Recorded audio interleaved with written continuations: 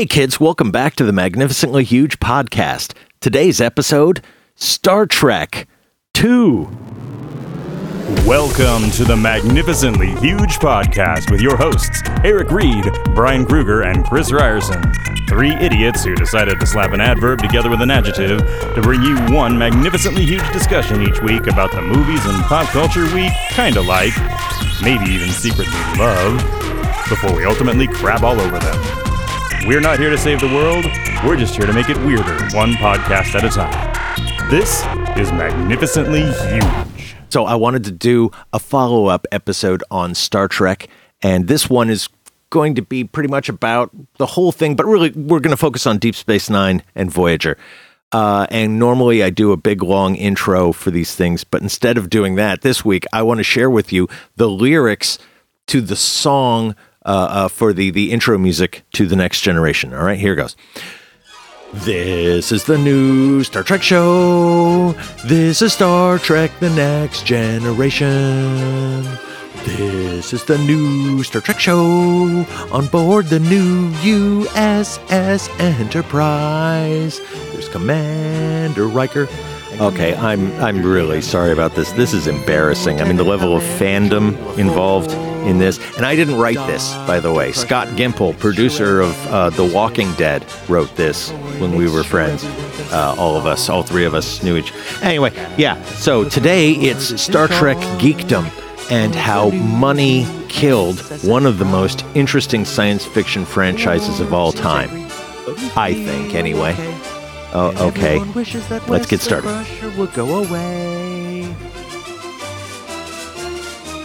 Okay, let's boldly go. Where? Let's boldly go. Let's go boldly. Let's go with boldness. Let's not split infinitives. No, we must split infinitives. That is the law. Right? To boldly go? To boldly go.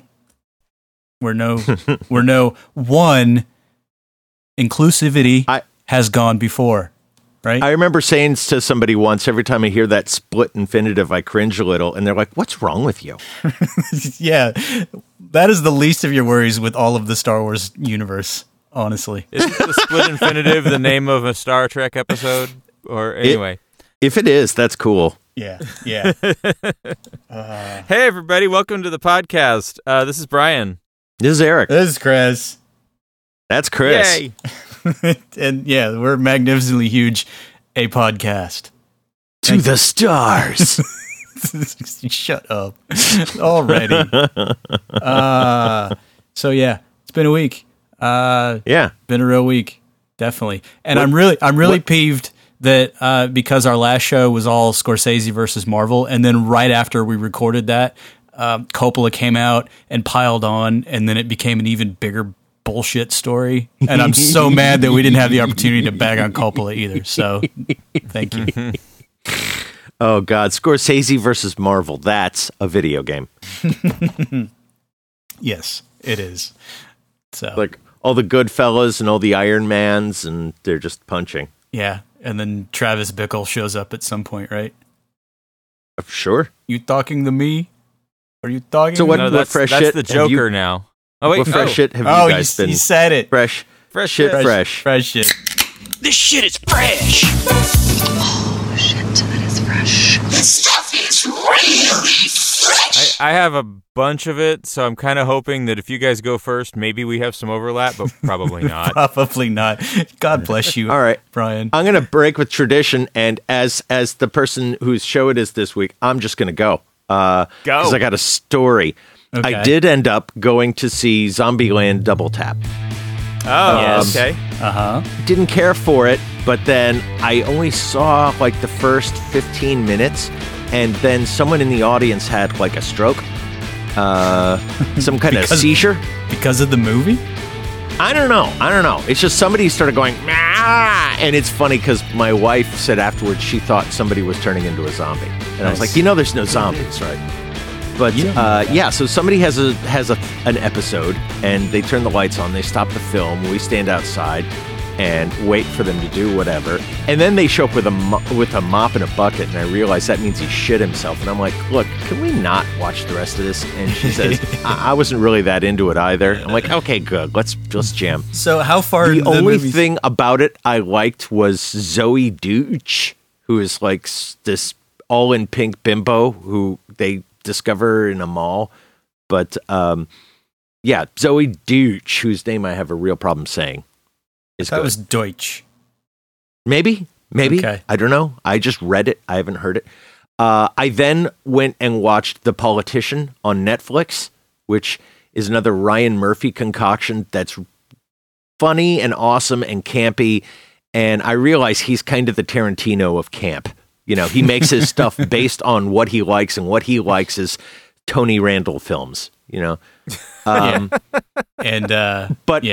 But Zoe Deutch is in that too. And I was like, wow, this chick is everywhere. And then we go to the store and she's on the cover of Cosmo. And I'm like, what in the fuck is going on? Is that like when you say you like ranch dressing and then suddenly Google decides to put every ad on your phone as ranch dressing, no matter what? It's like plate or shrimp. Yeah, Plate of shrimp, out of the blue, no explanation. No point in looking for one either. It's all part of a cosmic unconsciousness. Yeah. Yeah, okay. Her mom is Leah Thompson. That I think explains why, you know, she's connected. Interesting. But anyway, yeah, The Politician's really fun, really good. I totally does forgot that mean Double her father Tap. is Howard Deutsch? That's his name. Okay, yeah. okay. Director of Some Kind of Wonderful, starring Leah Thompson? Okay. Yes. Huh. We're like, we're getting connections here all of a sudden. That was funny too, is when I found that out, my wife is like, oh, does that mean that her dad is what's his name? Howard something? And I was like, well, presumably Howard Deutsch, right? Because that's because it's her last name isn't Thompson, so I'm figuring unless it's a really weird stage name. Names are arbitrary, but that's kind of how they work, right? Yeah. Okay. So her PR team is working overtime, getting her on Netflix and in movies and on Cosmo all at the same time. Yes. She's everywhere. But the thing is, she's really good. So, you know, I don't really fault her. It's not like January Jones. I don't understand that career arc at all. Well, best to just let that one go. Her career is just mad, man. Oh. She was hired to be a clothes horse on Mad Men, and somehow somebody thought she's a good actress. She isn't. No. Anyway, that was my fresh shit. What have you got, Chris? Oh, thanks for passing the torch, Eric. Let me be brief. So, two things, since we're talking about Netflix, because I really got to say, as much as people bag on Netflix, they still do put out some really interesting original content, and I appreciate them for that. I know. I really hope I hope they are able to maintain that a little longer until they go completely bankrupt, because apparently now they're selling junk bonds, and the end is well nigh for them. Well, interesting that you bring that up, because one of the things I watched this week was The Laundromat, the Steven Soderbergh movie about the Panama Papers, and it's got Meryl Streep, Antonio Banderas, and Gary Oldman kind of doing a weird pseudo-comic interpretation of all of the financial shenanigans that went on with the shell companies, and basically he's just destroying everything that you and I love about everything, because it's just all a bunch of fucking avaricious knuckleheads stealing money and moving it around. So it's kind of, if you like Steven Soderbergh stuff, it's fun because he sort of does it in a breezy Ocean's 11-y kind of style, but it sort of has the hard-hitting weirdness of what's the drug one he did with Traffic. Yeah, so it's sort of like Ocean's 11 meets Traffic. It's kind of a weirdly tonal shift that never really strays, so it never gets too serious but never gets too jokey. And by the end, it's like a gut punch, because you realize that we're all just screwed no matter what. But Meryl Streep gives a solid performance. All the actors actually do, but the reason to watch is because Gary Oldman plays one of the douchebag lawyers from Panama, and he's a German, and he's got the craziest German accent I've ever heard, and he keeps it up for the entire duration of the movie, and it kills. It made me laugh on multiple levels, because it's just, I can't believe Even he managed to keep it so consistent. But then I realized he's Gary Oldman, so fuck it, right? Yeah, I Gary miss crazy Oldman- Gary Oldman. Yeah. It's not that he's underrated, but man, he just keeps bringing the goods, doesn't he? Yeah. Like, So he really disappears into his roles. Yeah. So it's good. It's kind of a larky movie about a serious subject, which is very weird, but that's totally I have a Soderbergh to me. feeling. I'm sorry. I have a feeling at some point someone said to him, "Well, if you're so good, how come you never won Best Actor?" And he just said, "Fuck you. All right, like hand me the first biopic on that pile of scripts." Yeah. A Churchill, got it. Boom. See you next year, bitch. And then he Yeah. does it. Yeah. It's just funny. So that's a newer one that just came out on Netflix. So I pinged it. I recommended it. It's good. But like I say, be prepared to get really pissed off for a good hour or two after you watch it. And then Would you compare it to like The Big Short or Vice? Like those, it's McKay? similar. Yeah, it's similar. Because I mean, you're kind of watching it's like it's a real subject and lots of people got fucked over, but at the same time they do it with sort of a wink, wink, twinkle in their eye kind of a deal. It's just a weird subgenre that these have cropped up because it's almost like black comedy, I guess. But yeah, it's that kind of Sex, lies, and money laundering. yeah, basically. Okay. So yeah, so it's fun. And then the other one I watched was one that just came out and I've been waiting for. I think I'm going to get a groan from Eric or just a meh. But Dolomite is my name with Eddie Murphy. Is it out? It came, Fuck yeah. No. I really wanna see That's that. Ray Rudy Moore, Yeah. the Avenging Disco Godfather. Yeah, the I'm Rudy way Ray into Moore. that.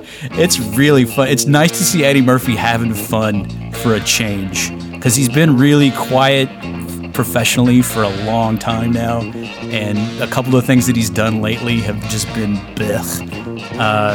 And even the stuff he did before he sort of took that weird hiatus was like Norbert and the Nutty Professor bullshit, and it wasn't funny.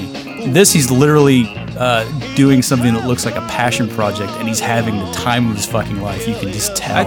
I thought this was getting theatrically released. It's like all the Netflix stuff. They put it out in the theaters, but then they almost immediately put it out on the platform. I think it's the same way Pandora has that one radio station in the middle of Idaho, so they can say that they're a broadcast network. Well, so they probably have some. Academy Award consideration. Yeah, right? I've Yeah, been they looking have for some this to hit theater theaters, somewhere and that they show this junk. Yeah. Well, it's on Netflix if you want to watch it, and Hot shot. it's funny, but it's also it's sort of like the urban version of Ed Wood because it's basically just Right. everything leading up to him going. make a movie. Yeah, let's make Yeah. a Dolomite movie, and then the second half of the movie is just all about them making the Dolomite movie. And it's really, if you like watching stuff about how people make stuff like that, it's fun because it's just all the typical pitfalls. I mean, it follows a lot of the same biopic blueprint.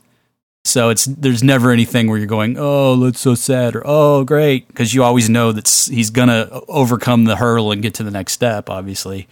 But they do it with such glee that it's just infectious, and it's so profane. Oh my god, the thing is What, just an Eddie Murphy film is profane? Well, you haven't seen it in a while, but it's like because But Dolomite's Rudy Ray Moore or Ray Rudy Moore, his stand-up was always just about pussy and assholes, Yeah, yeah.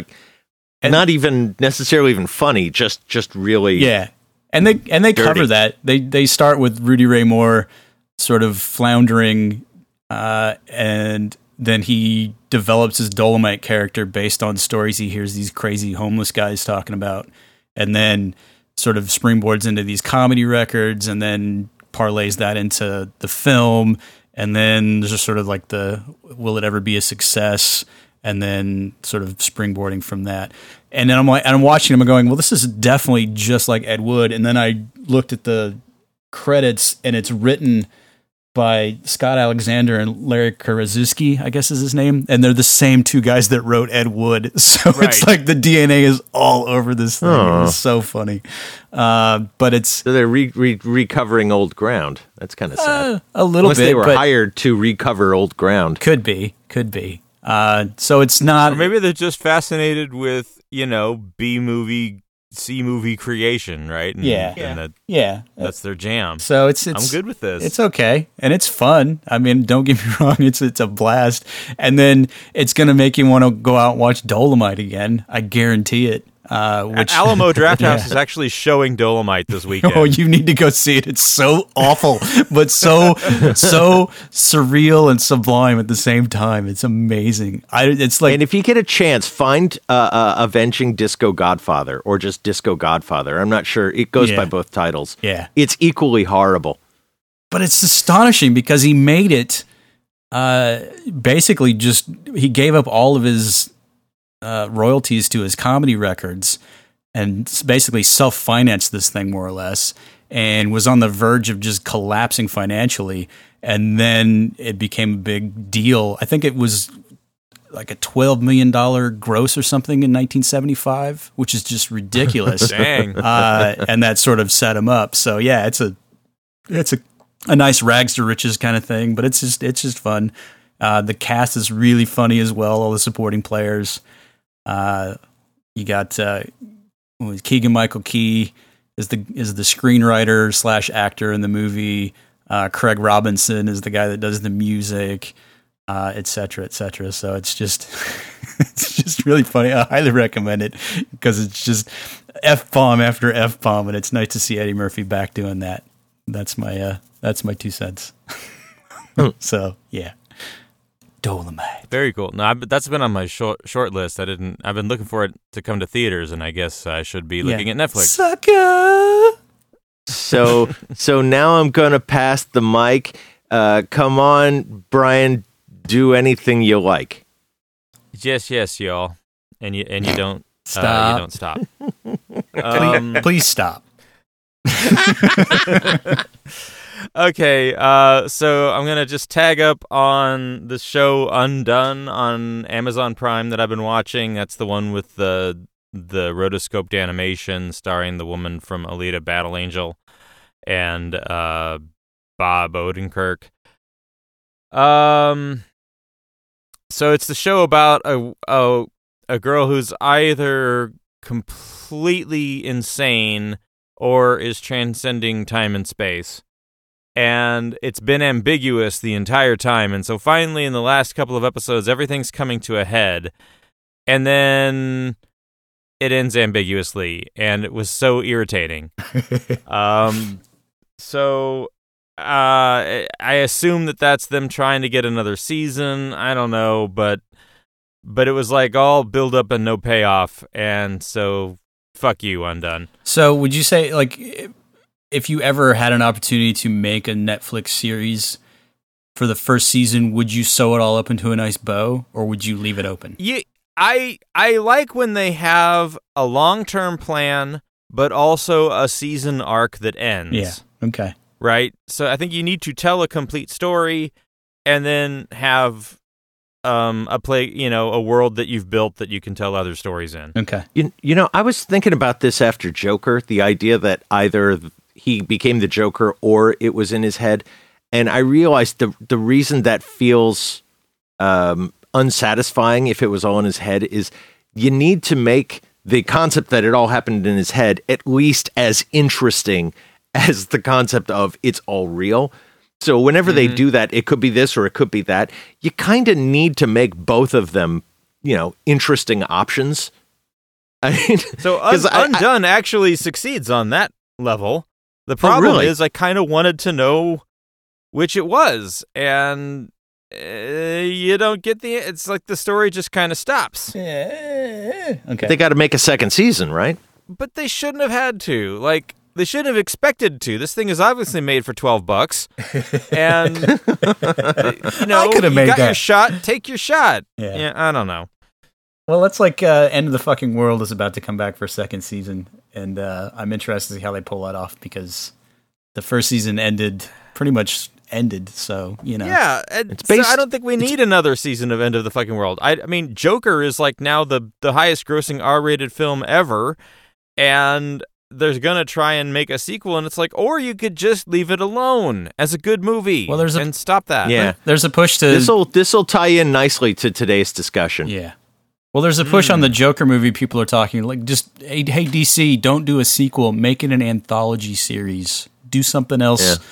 Yeah. A whole series of Joker origin stories that are totally different. I'd actually be down with that. Like the Lego. I want them to do a serious Riddler movie for once. Yeah, that'd be something. So do like a DC Rogues Gallery or a Batman's Rogues Gallery sort of series of films. I don't know. All right.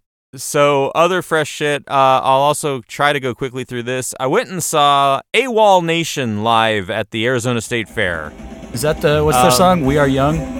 No, that's the guy with Sail was his big hit. Okay. It was in a bunch of car commercials. All right. Then his second album was called Run, and it was an excellent album that didn't have anywhere near as big a hits. Guy's got a great live set. He's got a really good drummer. The keyboards are being played live, which is nice. It's not just like the guitarist programmed his laptop. Solid show, and like no one was there. It was really kind of disappointing. The Veterans Memorial Coliseum, I went to the same venue for the Pat Benatar show a couple weeks back, and I don't even think there was 1,000 people. Yeah. In this arena, and so security is bringing everybody up front, and and so there was a tight knit group of people in the front quarter of the stadium, and then just an empty, hollow shell of a building. It was that way when I saw. It was that way when I saw Weezer a couple of years ago. I think that place just has a hard time getting people to come in. I think any show I've ever seen at Veterans is like half full. Like I saw Kiss there. When I saw Rush Boingo, there. it was like bursting. Really? Yeah. It just depends on the... I saw Depeche Mode there once, and it was full up. Okay. I mean, they can fill it, but yeah, I guess AWOL Nation is kind of in this funny spot where I guess their target audience is, I don't know, maybe in their mid-20s now, and they're probably seen as a one-hit wonder, and also it's a rock band for a generation that's really more into hip-hop. Yeah. So I think, also, it's been a while since their last album. Their new album drops, like, next month. And so I think it was just bad timing on their part. But they have a great show and a great live show. And if you're into their music, I'd say check them out. They're better live, especially their most recent album, better live than recorded. I'll say that. Okay. AWOL Nation. AWOL Nations. I got two movies, one that will definitely make you groan. And that one, of course, is Maleficent, Mistress of Evil. I'm so meh. I'm so just meh on that. I don't care either way. I was meh on the first one, and I went and saw the second one because, there was just nothing last weekend. Yeah. I mean, to its credit, it did unseat Joker, right? Everybody went and saw this one over. Yeah, but Joker then has unseated it again this week. Yeah, which, yawn. That was a big yawn. Okay. Maleficent, Mistress of Evil. It's the most ornate movie. Oh my God. Like, there is... It's really, really not for you. It's really not for me, right? This is Lord of the Rings for 8-year-old girls. There's your tagline right there. You need to write Avatar Disney. levels of world building and effects. Like, there's so much detail in this movie about nothing that anybody cares about. It's Lord of the Rings for 8-year-old girls. Brian Kruger.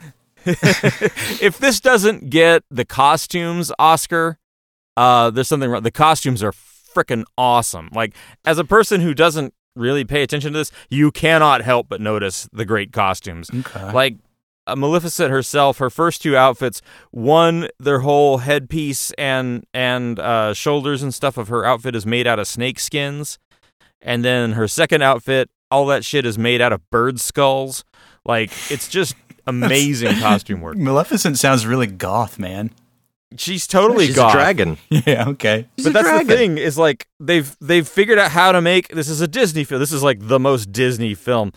They figured out how to make a costume for every girl who goes to see this, right? So the goth chicks can do several different Maleficent looks, and the princess chicks can do several different Princess Aurora looks, and then Michelle Pfeiffer is our baddie in this, and she's the queen, and she's just got all of these really, really ornate, bejeweled things.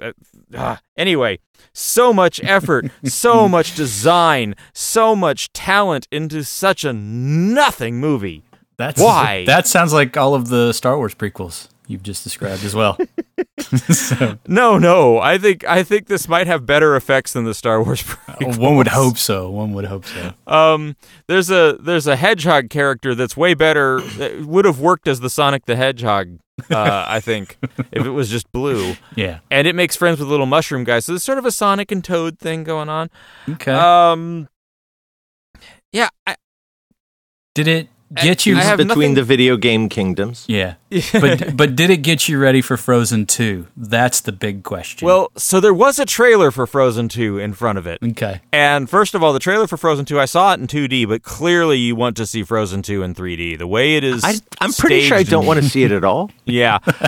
You do, though. I'm pretty sure I don't either. The first one was absolutely tuneless. I did not understand why anybody hums this. Yeah, no. Eric, let it go. So let it go. Let it go. You're welcome. So yeah, the first Frozen, was clearly from the first frames. It's like, oh, so Disney knows they're going to make a Broadway stage musical of this. They know, it's definitely a musical. Weird thing about the Frozen 2 trailer, no songs. Yeah. Well, how can you top that? That thing was like Titanic level big. It's like, how do you even bother making something that's going to compete? So, I get that. Yeah. Somebody's had the job of okay, now you got to write the score for Frozen 2. Good luck, fuckers, right? And it's like the same poor jerks who had to write, okay, Mary Poppins Returns. Yeah. Write some new songs for that. This is a job for Elton John. Boom. So yeah, Maleficent. If you've got an 8-year-old girl, she'll probably really dig it, and it's really not for anybody else. Okay. So now palate cleanser. Had the opportunity to go. It's only showing in one theater, but I went and saw Parasite. Ooh, I keep hearing this is a good one. Yeah. Parasite. What's the name of the director? He made Snowpiercer and Okja. Soon I'm gonna get it wrong. It's Yeah, anyway. I'm looking it up. Which I always call Snowpecker. Yeah. It's Bong Joon-ho. Bong Joon-ho. Thank you. So this movie won the Palme d'Or at Cannes. And I can see this is a really good movie. Maybe the best movie I've seen all year. Really? Interesting. Yeah. There's been a lot of terrible movies this year, but this is not a terrible movie. This is a really good one. The plot is essentially about this family that lives at the ass end of the worst alley in South Korea. It's like their apartment is half underground and their window is in the corner of the alley where the drunks piss, and they have to make sure they close their window so they don't get their house peed in. And one of them manages to lie his way into this job being the English tutor for this rich family that lives this life of luxury. And then he slowly finds ways to get all of the rest of his family employed by this family. But really, and they're pretty on the nose about it. They keep saying, everything is metaphorical. This whole movie is metaphors. It's a class struggle movie. It's it's about economic disparity and inequality. It's about how, people will lie and cheat to give their friends a leg up, but how the underclass will ultimately fuck each other over in order to gain, just a little bit of the scraps of what the upper class has. And the cinematography is fantastic. The use of stairs as a visual metaphor is it's very on the nose, but it's really well. Everything, every shot, I think, has a staircase, and the positions of characters on the stairs is relevant. Really, really good stuff. Recommend it. It does get twisty, turny about halfway through, so I don't want to spoil much about it. It's in Korean. It's subtitled. I think one of the jokes that is maybe a little too on the nose for an English-speaking audience, but maybe it wouldn't picked up by a Korean audience, is that the rich guy has made his money. He works at a tech company that's making some kind of weird VR thing. But the name of the company, it's like the only English text that appears in the entire film is the name of this guy's company, which is named Another Brick. Bravo. Yeah. Well done. Nice. In looking up Snowpecker on Wikipedia, I see they've made a TV series of Snowpiercer. They have, yeah. And it's going to be on TBS. And Ooh, I hope it's why? like Super Train. Yeah, that would me be too. amazing. That'd be amazing. Jennifer Connelly is the voice of the train. That odd Scottish actress did in the movie, but this is going to be horrible, and it's already been renewed for a second season. What? Well, if you watch it, let me know TBS. if they show up in a disco car. Yeah. Super Train. Okay. TBS stands for just, Television Basically Sucks. Yeah. Yes. Yes. In closing, I just want a quick one from NPR. I was listening to a story on the riots in Hong Kong, and the name of the Chinese police chief is Young Men Poon. I had to share that. Young Men Poon. That is... Really? You guys aren't laughing your asses off? I nearly drove off the road. Young Men Poon. This has been NPR. Yeah. I don't know. Nothing will top when I came into LA one time and it was like 2 a.m. and we'd taken a wrong turn. We're up like north, like Burbank somewhere. And off in the corner was a restaurant called the Pooping Palace. Yeah, I remember the Pooping Palace. And nothing compares to that one still. The one that sticks with me is when I was working as a telemarketer and I had to call a lead, and the lead's first name PHOUC, last name NGO. Yeah, can I speak to fuck no? Yeah. Nice. Yeah. That's good. Anyway, That's good. Well, names are funny. Hooray! Yes. Especially if they're from the other. Can I say Orient? I'm not allowed to say the Orient, am I? Yeah, No. we don't know. Yeah. We're white men. But I am in making fun of their America. names, so maybe it doesn't matter. Yeah. I'm sorry. It really I doesn't. don't know what I'm talking about. Thanks for the kind thoughts. And that's fresh it. Yes. Okay. Freshy it. So, Star Trek. Who wants to talk Star Trek? I do. Oh, Yay. me. Definitely me. For those who don't know, Chris has no interest in Star Trek. It's just And not Brian my and I bag. have been like Star Trek geeks since childhood? I wasn't as into the original series as you may have been, Eric. But Next Generation got me, but good. And then I was pretty hardcore for a while there. Yeah. Throughout most of the 90s. Whereas, I did other stuff. Yeah. I'm fascinated with this premise that every time Star Trek is like just on the balls of its ass, just not relevant, just, low budget, Hail Mary pass type stuff, it's really good. But as soon as somebody looks at it as a money-making franchise, it falls apart. That's true. That's very true. What I little like know. that. That is a Yeah. good thesis. Okay, so for those not aware, Star Trek starts in 1966 as just another TV show on NBC. Doesn't get great ratings because it's not really aimed at, the parents. And it gets announced that it's going to get canceled in its second season. There's a letter writing campaign to keep it alive for one more season, which they do. They And it's slashed the written off as budget, though. Yeah. Yeah, oh yeah. And they that leads to such great episodes as Spock's Brain. Spock's Brain.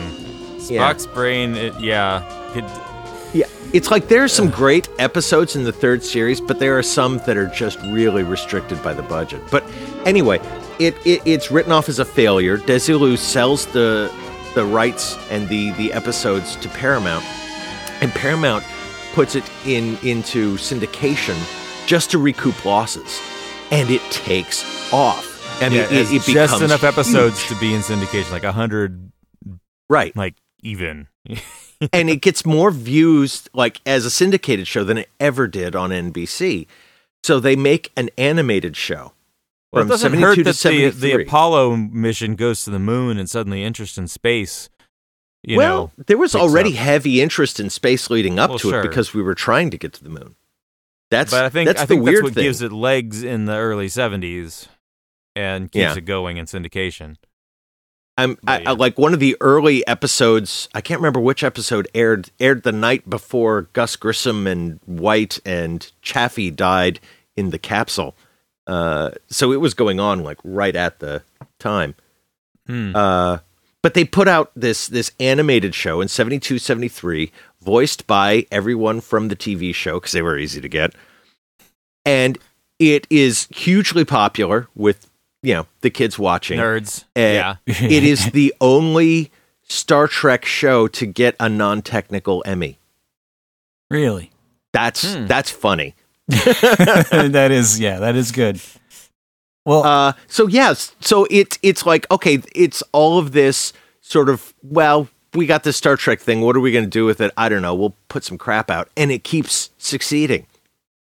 So they decide to start trying to make a second Trek show, Star Trek Phase 2, and it takes forever. They decide they're going to make a Paramount TV network.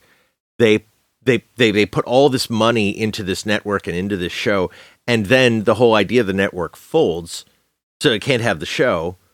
So they decide to take everything they've done for the show and make a movie, which ends up as Star Trek: The Motion Picture, which it made money, but the problem is they folded the costs of an entire failed TV network into the production costs of the film. So this film on paper costs like, $500 million or something. And it could in no way make that money back. But the expectations were high that it was going to make a huge amount of money. And so the film is shit. Well, because it followed Star Wars, right? Like, so Yeah. Motion Picture comes out in 79. Star Wars, had been out for a couple years, and they had the second biggest sci-fi license of all time, and this huge budget behind it. But it didn't- There was a lot of interest though in sci-fi because Alien came out around the same time. Yeah. And okay. I'm trying to think like Battlestar Galactica and just a ton of science fiction Buck stuff Rogers. that was popular. Yeah, we have a whole series of podcasts about things that are riding the Star Wars wave. Well, right? also But- point of procedure. Way back at the early stages of this particular podcast, I think it was like episode 6. We covered a lot of ground on the original series stuff into the movies. Yeah. So I know all of this. Yeah. So that's where that's like the limit of my Trek knowledge, more or less. Right. So Star Trek and 2 again- saves the franchise. It becomes popular. Blah blah Whoa, blah. wait, hey, but going too fast. No. Hold up. Okay, so this film, it does well, but it doesn't do great, and Paramount decides, okay, we're not going to put any more money into this shit because it's a false promise. Every time we think we're going to make a lot of money, we don't. And so when they try and get a second Star Trek film greenlit, it's only with a bare bones budget. And so with a bare bones budget, without much expectation, they make one of the best films of all time. Again, countering expectations. It does really well because it doesn't cost much. And they keep fucking this up throughout the course of Star Trek. So Star Trek in this scenario is sort of like one of those weird houseplants where if you give it too much attention, it will die. Yes, exactly. Okay. Yeah, the trick is to one of just those. ignore it. It's the only plant in my house that survives. Yeah. Yeah. Yeah, at one point, Star Trek is known on the Paramount lot simply as the franchise. It is that thing that gets them cash that sort of funds all their other flops. And so they'll pay only so much money to make a Star Trek film, but they do everything they can to make sure they're getting a good return. And the films end up doing pretty well. The Next Generation was looked at as something that was going to fail because everyone said you can't make lightning strike twice. You can't do a Star Trek without the original cast. Well, and I want to put this a is pin here because a Shatner joint. Yeah, because here's the thing. One of the big concerns about Next Generation was Star Trek is about the Holy Trinity. It's about Kirk, Spock, and Bones, right? It's about these three characters And you can't just come up with a whole bunch of new characters and no one's going to care. And I think that the people who said that have a point, and we're going to get there as we get going, except that it turns out the characters they came up with for Next Generation, the characters that Gene Roddenberry came up with, I might even add, and the actors they cast really clicked with people. Yes and no. I mean, remember, they had to get rid of Denise Crosby because nobody cared. Yeah. Right. They got rid of the Doctor in the second season because one of the writers didn't like Gates McFadden. Nobody ever liked Wesley. I mean, there were some clunkers, and they had to bump Worf up. Worf was more interesting than I think they thought he was going to be. Well, sure. But you're right. It's like this was the first proof that, you know what, not only is Star Trek popular, but we can make Star Trek out of anything. As long as we have a concept and actors, we can do it. As the non-Trekker, when Next Generation came out, so was it like 88, something like that? 87. Yeah. It was somewhere around there. I was actually sort of intrigued, and so I did watch that first couple of episodes, but I gave up really quickly because as I was watching it, I was basically saying, and this is my main beef with all of these Star Trek shows, is that they take this template and then they just sort of tweak it enough to go, no, it's a new show. See, it's not a Vulcan. We've got an actual Klingon on here, and then Data is sort of the analytical side, so that's not Spock. That's not Spock. Yeah. And then so they kind of tweak that, and then you've got the sort of the flawed but heroic captain, et cetera, et cetera. So it's always the same archetypes for their crew. They just change it up just enough to where it's not a carbon copy. First season of Next Generation is pretty shit, actually. Yeah, they're feeling their way through. Yeah. But the thing, eventually they get to a point where they realize these characters are their own characters, and they get away from trying to recreate the original series, and they become the first show to have arcing storylines over several episodes. And that's, I think, where things get interesting. That's where characters really develop, and things that happen in an episode have lasting effects the way they do with people. Yeah. And I think that's what made it so interesting. But again, that goes from being something nobody has high expectations of to being the highest rated syndicated show in history. And so they say, let's do it again. And they make more Next Generations. They do a Deep Space Nine and Voyager. They start making Next Generation films. They just churn shit out until like the mid-late 90s. Everyone's going, I've had it. Stop it. I don't want any more Star Trek. Enough with the Trek already. Ugh. Yeah. Yeah. Well, that was, yeah. They make Enterprise because Voyager goes off the air, and they need to make, more Star Treks because that's cash in hand. It fails. It goes away after 4 seasons. Do you think Enterprise? And after that, they sell the whole thing to CBS, and CBS says, "We're not making another Star Trek. This is stupid."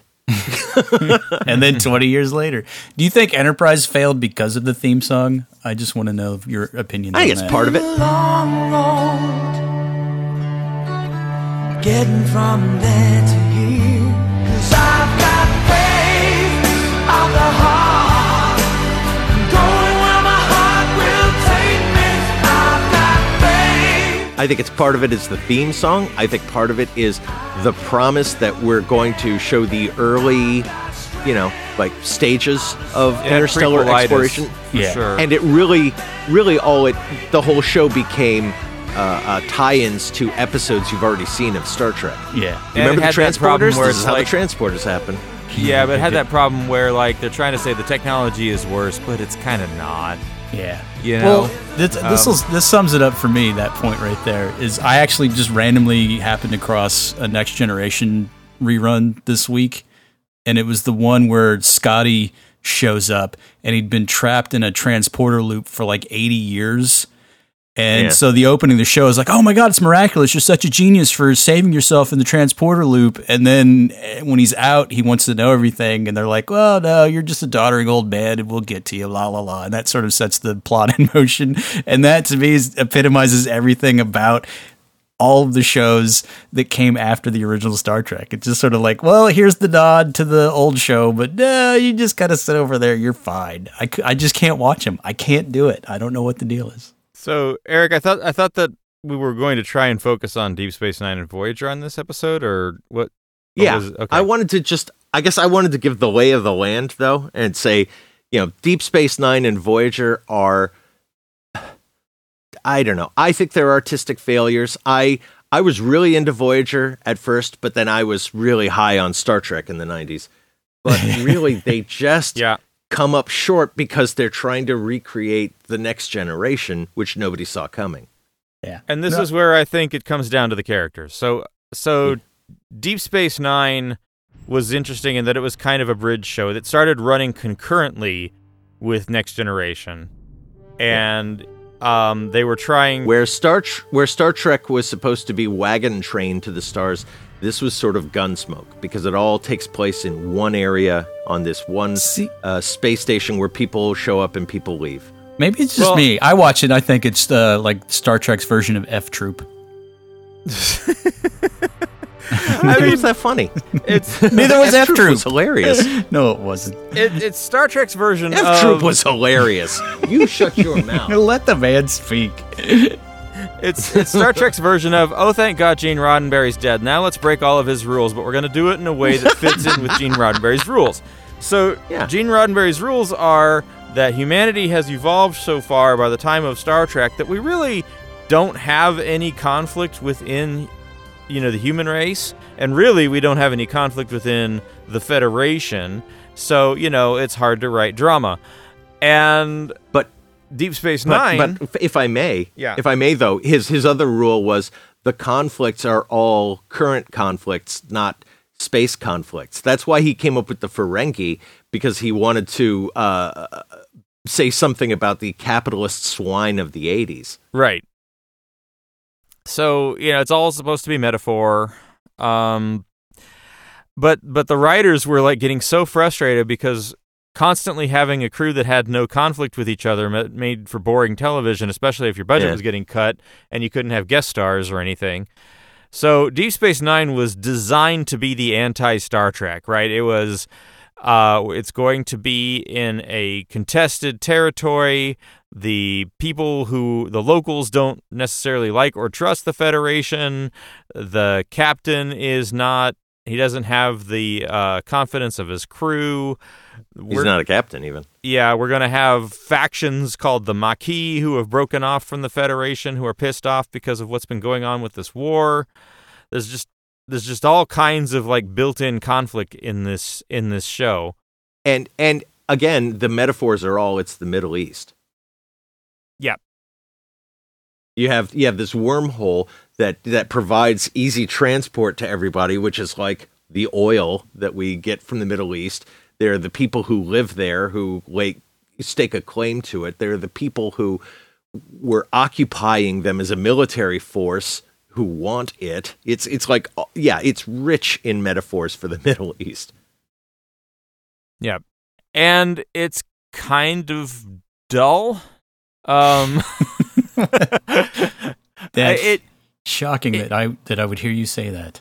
Yeah, it doesn't really pick up for me until it starts getting heavy into this like big, long, multi-season arc where there's this giant war between several races. And yes, it's very, very much a derivative of Babylon 5. But if you can get over that, it stands on its own. I mean, Babylon 5 is a really good template to rip off, and they grew their characters in interesting ways and eventually, I think, built their own little cult following.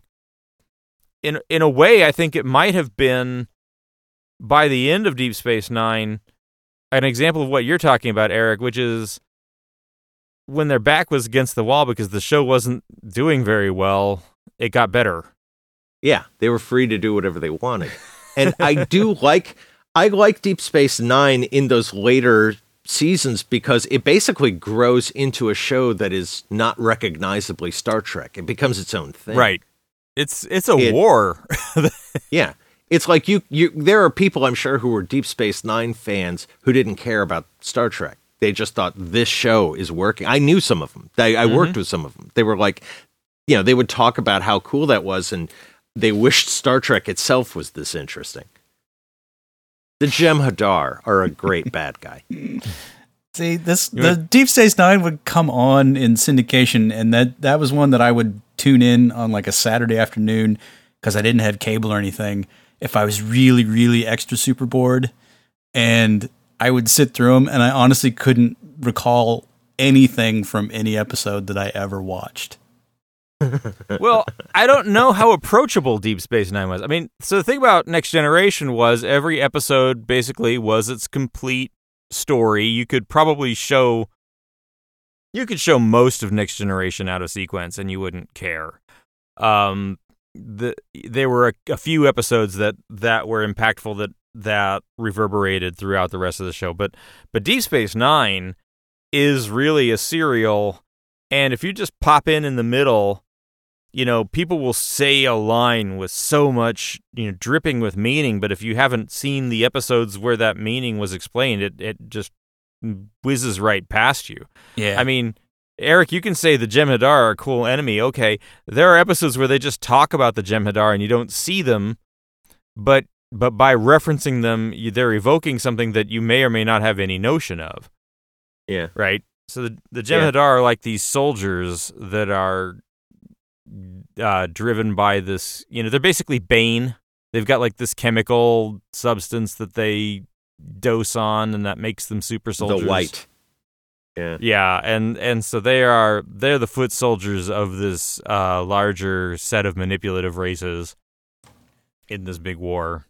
Well, it's complicated. So Deep Space Nine was the one with the evil empire was what, the Cardassians?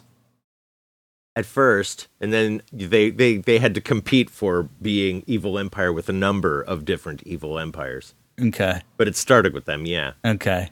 See, it's just it's a lot. It's a lot. Yeah, so that's what made it so interesting to me, was how complex the politics got. It's kind of like I'm not necessarily a fan of the romance story in Casablanca, but I'm really interested in the geopolitics. Okay. And then what was and also the fact that the captain of the Deep Space Nine was Hawk from Spencer for Hire. That didn't hurt. Did that not do it for you? Okay.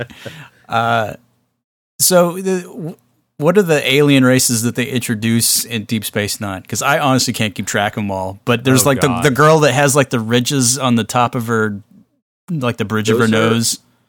That's Bajorans. Okay. Yeah, they were introduced in Next Generation. Though. Okay, and weren't they? They're not particularly pleasant as an alien race, are they? They're the religious ones. Okay. Yeah, they're the religious zealots whose homeland is being fought over by everybody else. I'm going to put you on the spot right now. Can you come up with a Bajoran pejorative? No. Okay. Okay. Ruffles has ridges. Yeah. Because it just seemed like every time they introduce a new species, they always have to do some riff on what they did with the Klingons. So it's like that. Just there's some sort of ridgy thing.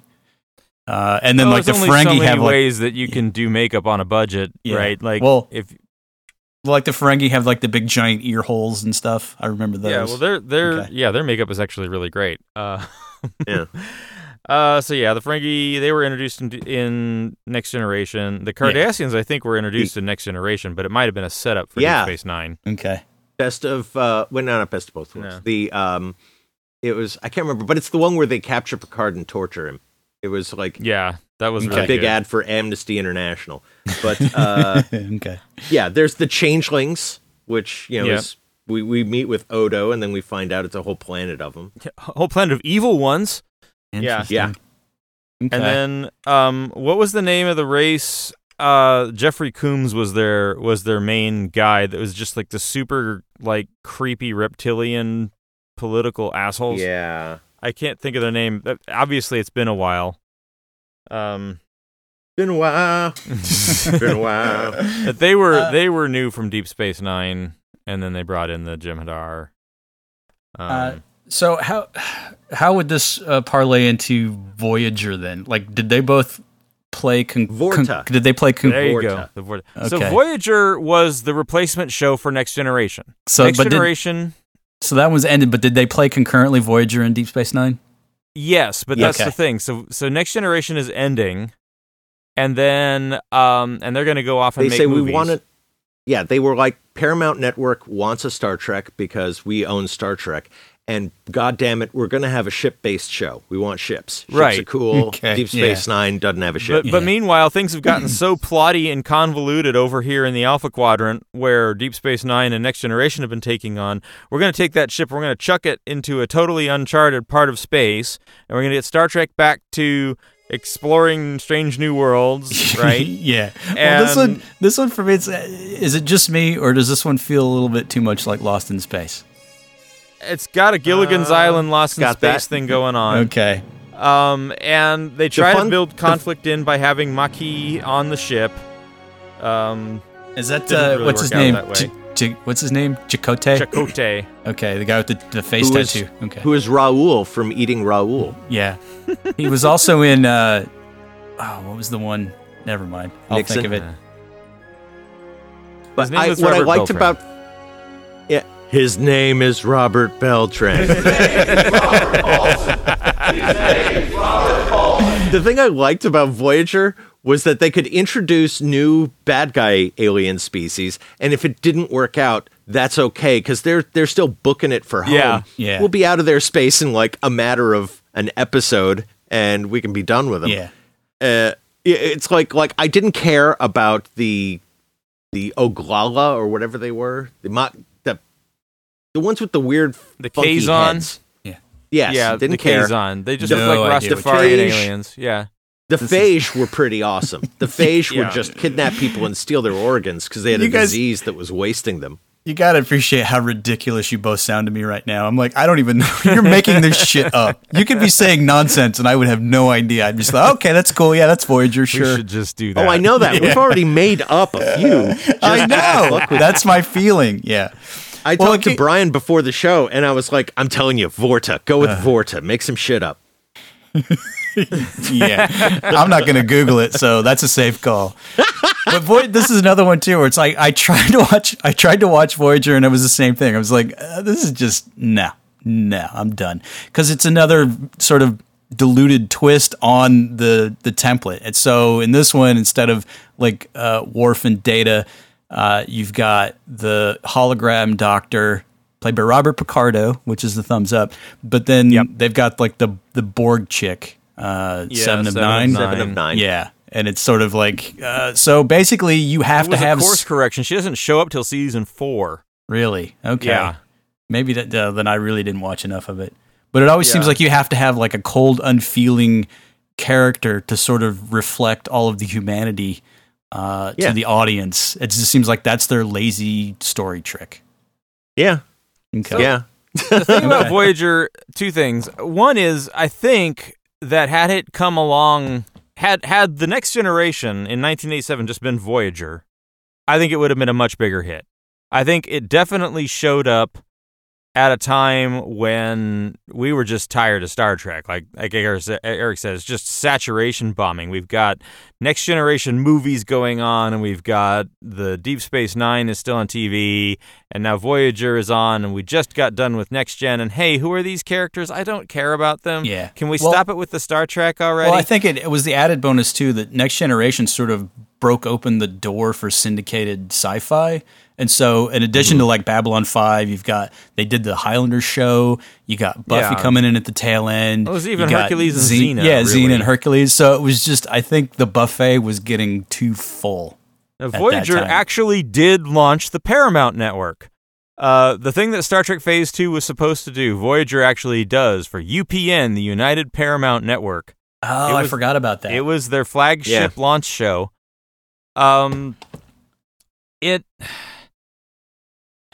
It's not a bad Star Trek show, but it's not a great one either. It's a bad one. It's bad. Yeah. Let me just put it this way, okay? At one point, UPN got a WWE wrestling, and around the same time on Voyager, they go to a planet where they have a wrestling ring, and one of them fights The Rock. Oh, is that on? I don't remember Is that on that. YouTube? That's Yeah. amazing. Yeah.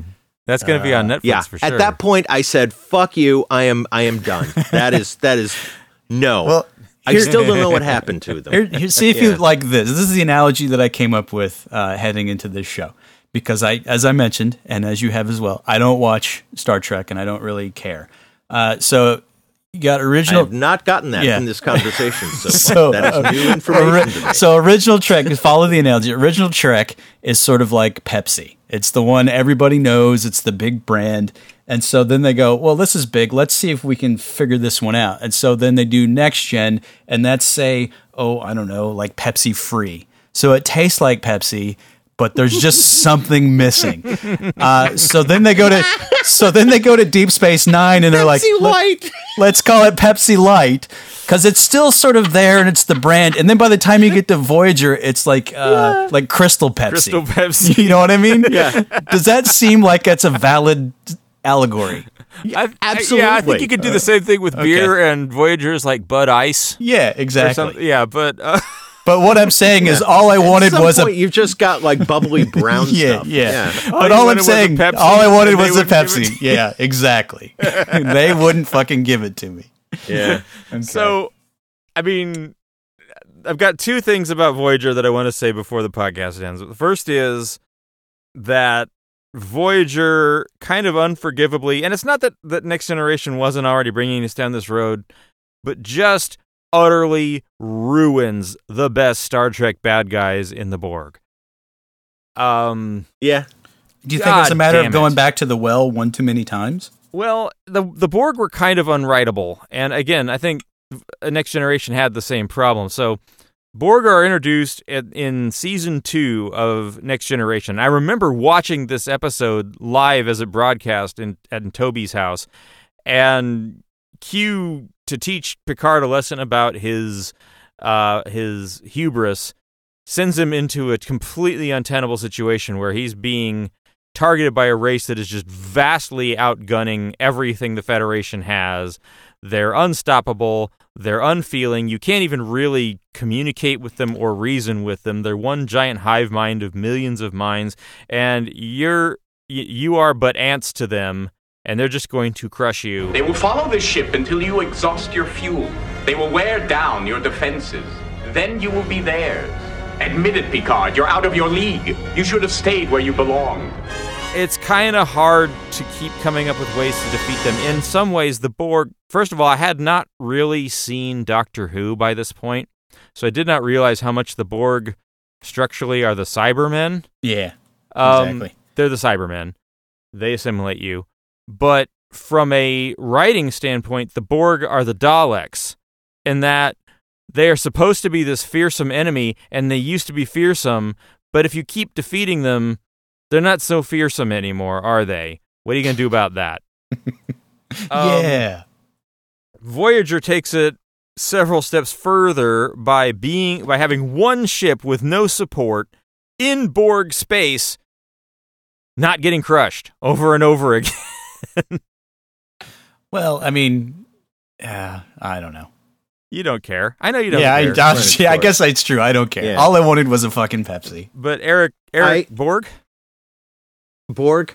Okay, well, here's my thing. The original series, which is what I really enjoyed as a kid, had all this promise of other stories. The effects were bad, but you could do it in your head what things looked like. There was a lot of there's no other word for it. It's a lot of promise as to what this universe can give you. Well, I think all the subsequent shows decided to write out and give it to you. Yeah. And at some point, you're done. Well, it's like now you've explored all of the corners that were hidden in shadows. Well, it's helpful that original Trek came to us when we were kids, and you're much more forgiving as a kid for stuff like that. So, yeah, maybe. But at the same time, if I was in my 20s or 30s, what else is like Star Trek that is not just science fiction, but takes it seriously? Yeah. I mean, Lost in Space did not take science fiction seriously. This did. no. Yeah. If you're There was at today, least what an takes it attempt seriously? to... The way that Star Trek, I mean, maybe The Expanse, maybe? I don't know. Yeah, I would say The Expanse is probably on par. But yeah, Trek definitely. is kind of its own thing. and it's always been the gold standard. Everything looks like camp in retrospect, you know? Yeah. It's like, at the time, it's fully, you know, it's trying to be real, but I don't know. I think that's the thing. Trek, you can't do it anymore because we've done it. And I think those recent films, the 3 reboots or Kelvin timelines or whatever, were just a shocking attempt to get more cash out of that franchise. And there's nothing left. I thought the first one was genius in that it's like, okay, fine, we'll go back to the characters that work and we'll erase everything that happened so we don't have to care about continuity anymore. We don't have to have our heads up our own ass. And then they immediately undo that with the next movie made by the same people, and that was unforgivable. Well, I guess my problem though with those movies is happens in the first one where, okay, we're going to reset everything, which, yeah, great idea. It's a great excuse for rebooting, and it makes sense. But then we're going to do the Kobayashi Maru, so that's still a thing. We're going to do Captain Pike in a wheelchair, so that's still a thing. I mean, we're basically going to rehash everything we know from the other show in an acceptable way. well, but that's indicative of J.J. Abrams in general, because he did the same thing with the Star Wars. So that's all on him. That's all on him. Yeah. Oh, God, this new Star Wars looks like it's going to be more of that. Oh, my Lord. And again, like every time you talk about Star Trek, at some point, Star Wars has got to come in yoked at some point, right? Yeah, it's hard to avoid. Yeah. All right, so the other thing I wanted to say about Voyager is I wanted to compare the way Deep Space Nine ended with the way that Voyager ended. So Deep Space Nine had an ending with a denouement, right? Like the war ends and the character arcs resolve and they give us time to sort of say goodbye to them. And it was actually a really well done ending for people who, it was like the last episode of MASH level of ending on this show. Like they really thought it through. It ties up all the way back to the very first episode, which to me was, you know, like that's really awesome. If you plant a seed in the pilot and then you actually give it closure in the end, that's especially if that was one of the things you stole from Babylon 5. But anyway, but yeah, Deep Space Nine had a super satisfying ending. Voyager had the most unsatisfying ending. Okay, so here we go. The last episode of Star Trek Voyager, Endgame. It's literally called Endgame. Sweet. The first shot of the last episode of Voyager is the Voyager's back on Earth. They haven't explained how this happened. They haven't led up to this at all in any of the episodes. It's just home. And so I'm watching the finale going, having seen the Deep Space Nine finale and wanting that kind of you know, quality closure on this show, I've stuck with this damn thing for 7 years. Yeah, they just got home. You know, Gilligan's home, Professor's home, everybody's cool.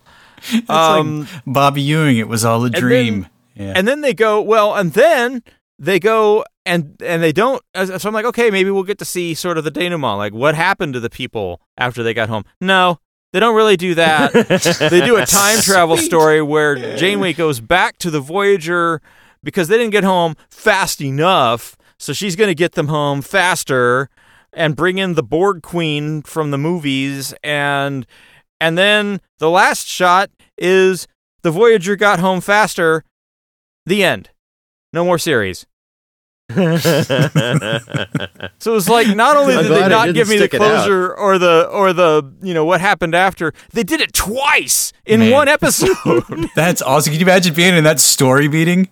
Oh, that'd be awesome. Like, hey, let's just bring him home. No, here's the idea. Let's bring him home faster, but we'll do it inside the episode where we bring him home. Oh, yeah. Yeah. Barf. Well, I'm sorry it was so disappointing for you. I'm so sorry. I'm not really. So that's what I have to say about that. Yeah. Well, tell us your closing thoughts on this, Eric. I already did. It's better when they don't have money. Yeah. Okay. So I think that's why the J.J. Abrams Trek was better. Star Trek was kind of dead. Yeah. And then it wasn't, and then it was dead again. Yeah. Yeah, it was just as bad as all of the other ones. And of course, now the problem with all the new Treks is the thing you said about Enterprise. It's like they're all taking place earlier, so we can do a reset. But they all have technology that's better than anything that was going on. Like, okay. No, that's cheating. Just don't call it Star Trek. Call it call it the Orville. How about that? Yeah. Call it the Orville. Well, because at least he has the balls to say, okay, whole new thing. Well, let me just ask you the quick final poll. Are you interested in this Picard series? Yes. Yes. Because I'm terrible. Okay, Yeah, that's all you have same to say. Good enough. And I'll be honest, I'm watching Discovery and I enjoy it. I haven't done season 2 of Discovery yet. Season 1 I watched, and I mean I've talked about it on this show. They didn't address the giant elephant in the room, which is hey, wait a minute, why wasn't all Federation technology based off of this amazing thing that they've got? Yeah. Do they ever get around to saying why they don't? Because it really seems like they should just be using that. Well, yeah, because they need to use a slave race that can talk to those spores, and they don't, they're not about that. There's nobody saying, but we could ask for volunteers since our slave is a human, so why don't we just see if there's anybody who's down with it? I'll just say, at the risk of making Ryerson's head explode, I'll say they address it. Fine. I'm just enjoying. This one time on this episode was amazing. That's all I'm hearing. It's awesome. Well, you gotta understand that they've got a spaceship that transcends time and space and can travel instantaneously anywhere, but then it takes place before the original series, and none of the other series have anything remotely like this. Which I know is not what you're saying, but that's what I hear in my head anytime I hear people talk about Star Trek. That's actually what I'm saying. I'm just saying it that way now. Okay, yeah. Thank you. Let me. And I do apologize, Chris, that they never had a Christmas special with Paul Lynde and B. Arthur. Well, that pretty much gets to the root. As long as you want to talk geek shit, that's it. That gets to the root of my entire disappointment with Star Trek as a universe. So thank you for bringing that up. From far beyond the galaxies, I've journeyed to this place to study the behavior patterns of the human race. And I find them highly illogical. So yeah, that's our show. If you like our show, check out, you can find that old episode where we also talked about Star Trek and see how much of it we retreaded just now. You can go to our website to find it. That's maghuge.com, maghuge.com. Find that show. Rate it on your podcast app of choice. Give us 5 stars. You can also find links to our Twitter feed. We're at MagHuge. You can find our Facebook page, Magnificently Huge Podcast, our Instagram, and you can email us, magnificentlyhuge@gmail.com, to tell us what a bunch of geek losers we are, except for Chris, because he's better than us. Because I like B. Arthur. And we know you're not going to do any of that crap, so just get your friends to listen to the show. Yeah. Come on, you listened to it this far, you must have liked it, so spread the wealth. And most importantly, keep on splitting those infinitives, kids. Space, highly illogical. Take the case of modern man. He works all his life, gives it